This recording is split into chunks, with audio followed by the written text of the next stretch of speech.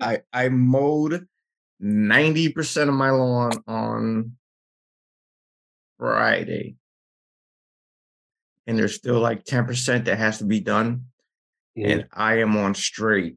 I'm not trying to lift the muscle right now because I have my Murph challenge on Monday. Oh yeah. It's probably going to be one of, if not the most physical thing I've ever done. I did the Spartan sprint and I did a Spartan beast. You did that a couple of years ago, right? That's physically grueling. It's a different level of grueling, though. Have you ever seen Will? What up, man? Hey, what's going on, guys? Nothing much, man. Sorry, nobody said anything to you. Oh, you disappeared. Sorry, nobody said anything to you. I was just getting into my story. Oh no, I didn't want to interrupt you while you. Nah, no doubt. So yeah, I have you guys ever seen the CrossFit Games? Oh yeah. No. I try to watch it every year. Yeah. I haven't watched it in a while, only because I just haven't watched it in a while. But the Murph is part of the festivities of the games. And this is when I was first introduced to what the Murph is. That's when you went for tribute? Huh? That's when you gave yourself for tribute? It inspired me, but I'm really, the one I saw was years ago. It was a documentary on the 2015 games, which I think might have put a lot of people on CrossFit. I might have been the one to like start it up. And they're doing the Murph games, and I'm watching on the documentary, they're going through the women's portion of it. And there's an Australian by the name of Tara Webb. And she has running back quads. Like she's like, I don't mean that Barry in any Sanders. Yeah, I don't mean that in a bad way. I mean she looks like a CrossFitter in the best possible way. You can't be overly muscular there, but you have to have muscles. And her quads are tree trunks. And it's the last portion of the race. And I believe it starts with a mile run, 100 pull-ups, 200 push-ups, 300 squats, finishing off with a mile. And it's perfect but horrible weather to do it. The sun's out, but the sun's out. And I'm watching Tara Webb run last leg of the 1 mile. Dude, she looked like she had John Wick willpower to get through the last part of that run. And there's an interview with her name is Kat. I forgot her whole name. She's Norwegian. And she's running. And she's saying in her part of the documentary, the interview, she's like, yeah, I'm watching Kara, and she keeps dipping side to side. I'm thinking she's trying to block me. I didn't realize that when I passed her that she was almost ready to pass out. And she's running, and her head is connected by her neck, but the neck is not doing anything. Her head, for the last bit, is just looking in the air and bobbleheading to the finish. She gets to the finish and just collapses. But she did. They're pouring water on her. They gave her water to drink while she's laying down. She like tries to take a swig, but her arm drops. Like for a while, people were rightly concerned for her health. The difference between the Murph, so there's the real purest way to do Murph is the guys wear a 20-pound vest while they're doing all of that. And the women wear a 17-pound vest for everything. Because that's what the dude, Michael Murphy, the SEAL, that's how he trained.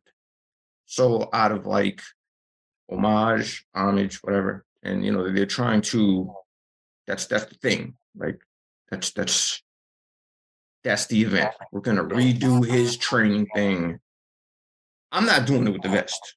I will die. So I'm not doing it with the vest. I'm not even gonna front like I'm super dude. Like definitely not. It's going to be. I don't know, man. Like I'm probably over exaggerating, and Len, I know you're gonna laugh, but I am almost on my the last airbender mode. I'm ready to die in the ring. Like I don't know what to expect. So the last leg of it is what scares me. It all sucks. But the last leg of 300 squats and then a mile run after that is making me real nervous. I'm not even gonna lie. Nothing is really. Now, is it weighted squats or like just like air squats? Okay. Well, if you're doing it the righteous way, you have a 17 or 20-pound vest on. Oh, you just said okay.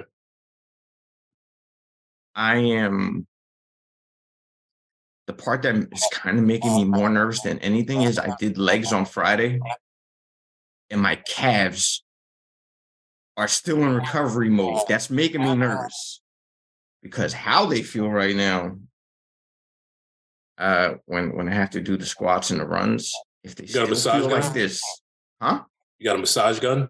Nah, I need one of those in my life. Yeah, that's been recommended. Massage that shit right out.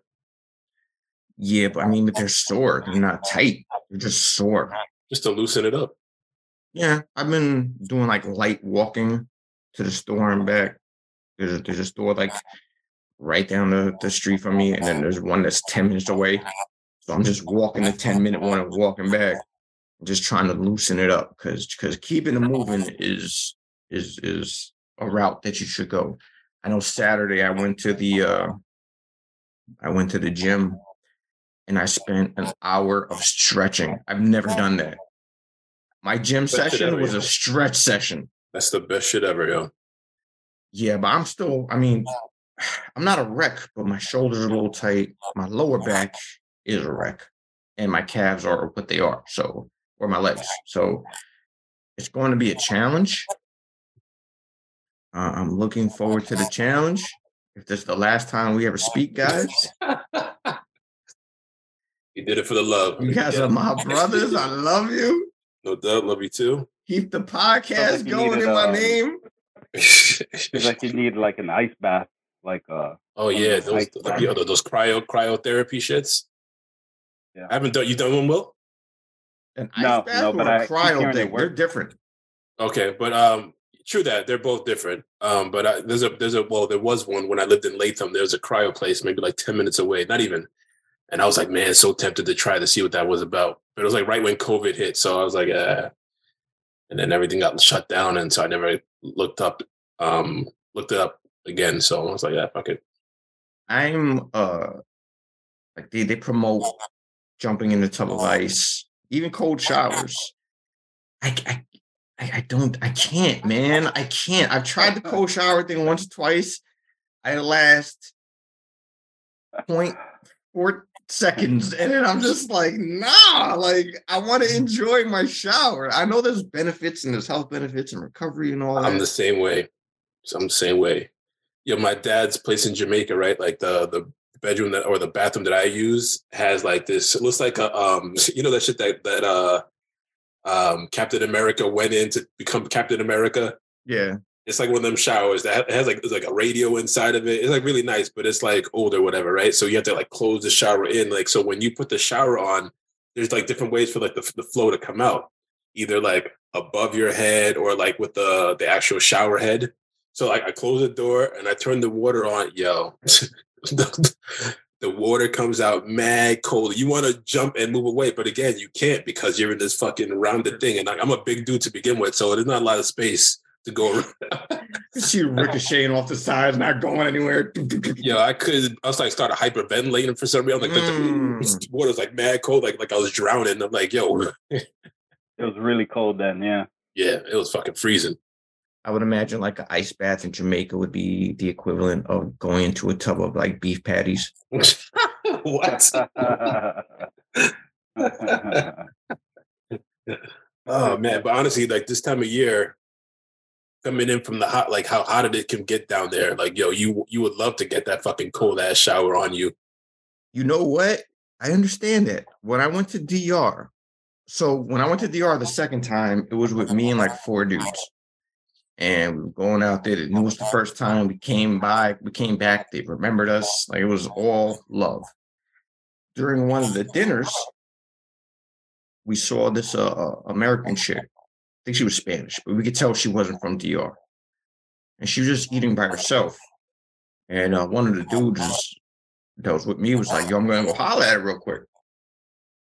So he goes over there. He comes back. He's like, yo, she's in the Army. For whatever reasons, for Army reasons, she couldn't come with her boyfriend. So she's just here by herself. So we were like, nah, tell her to come around with us. Like, hang with us, man. For as long as she is, she can be part of the group.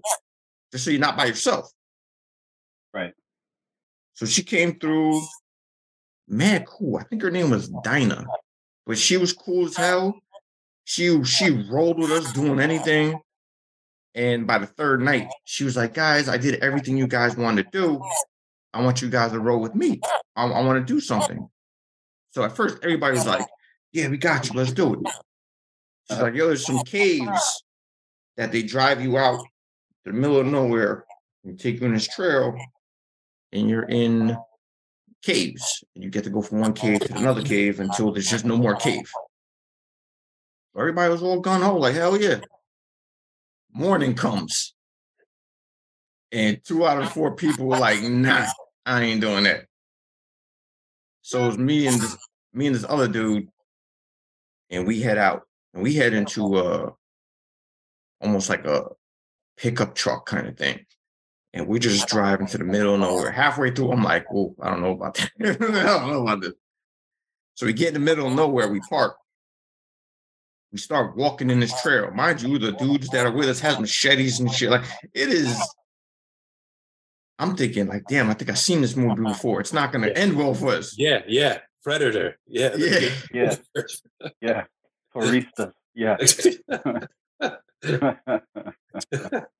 But we get through the bush, and it opens up, and there's like a little bar set up. There's other tourists just chilling, and we're like, "Oh shit! Like, this is." Why can't we go the other way? Why we got to go through like the safari way?